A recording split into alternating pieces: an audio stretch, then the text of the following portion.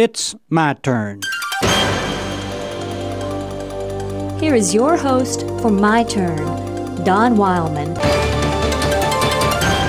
In an automobile accident not long ago, a drunk ran into another automobile.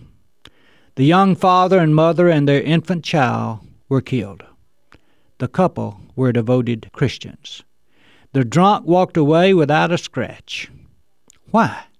Why does the man who was drunk walk away while the parents and child are buried?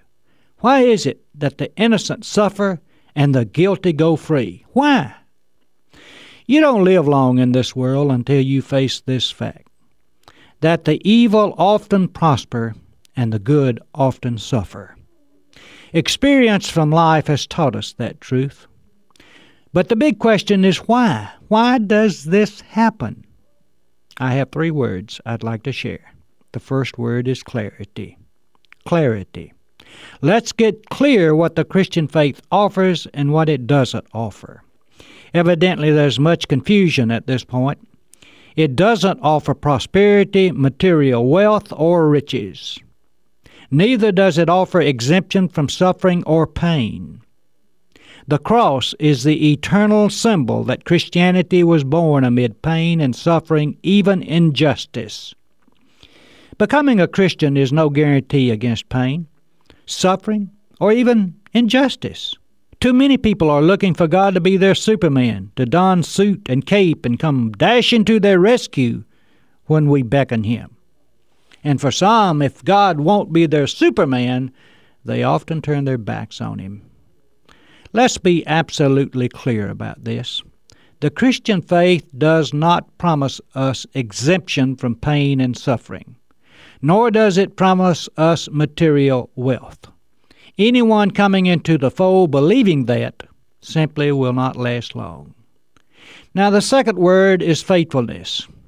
God doesn't necessarily expect us to worldly success or prosperity. God does expect us to be faithful. The evil often prosper because that's their primary desire, to prosper. The liquor store owner and the dope pusher makes a lot of money. That's their primary desire. They're not concerned about the welfare of their fellow man. Then, too, the good often suffer because it's their desire to be faithful. Surely the life of Paul has taught us this much. It's not the great desire in the heart of God that we miss pain and suffering. The great desire is that we overcome it, grow from it, and remain faithful through it. The third word is patience. God is patient, willing to take His time to work out His purpose. We would hurry things up, finish the job this afternoon. God can wait until tomorrow, or the next day, or the next. We would destroy the evil people. God would change them, and sometimes change takes a little longer than destruction. And be careful who you place in the evil category. At times it's hard for any of us to be exempt. Much of all of this we do not understand because we do not have the mental capacity to do so.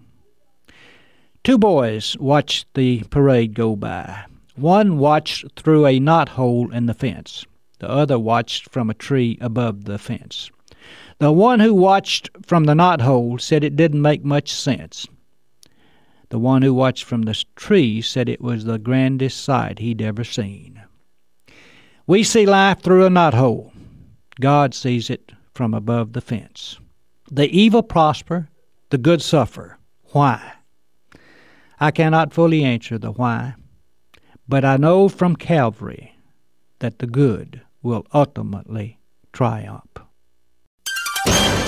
This has been My Turn with Don Wildman, a production of the American Family Association.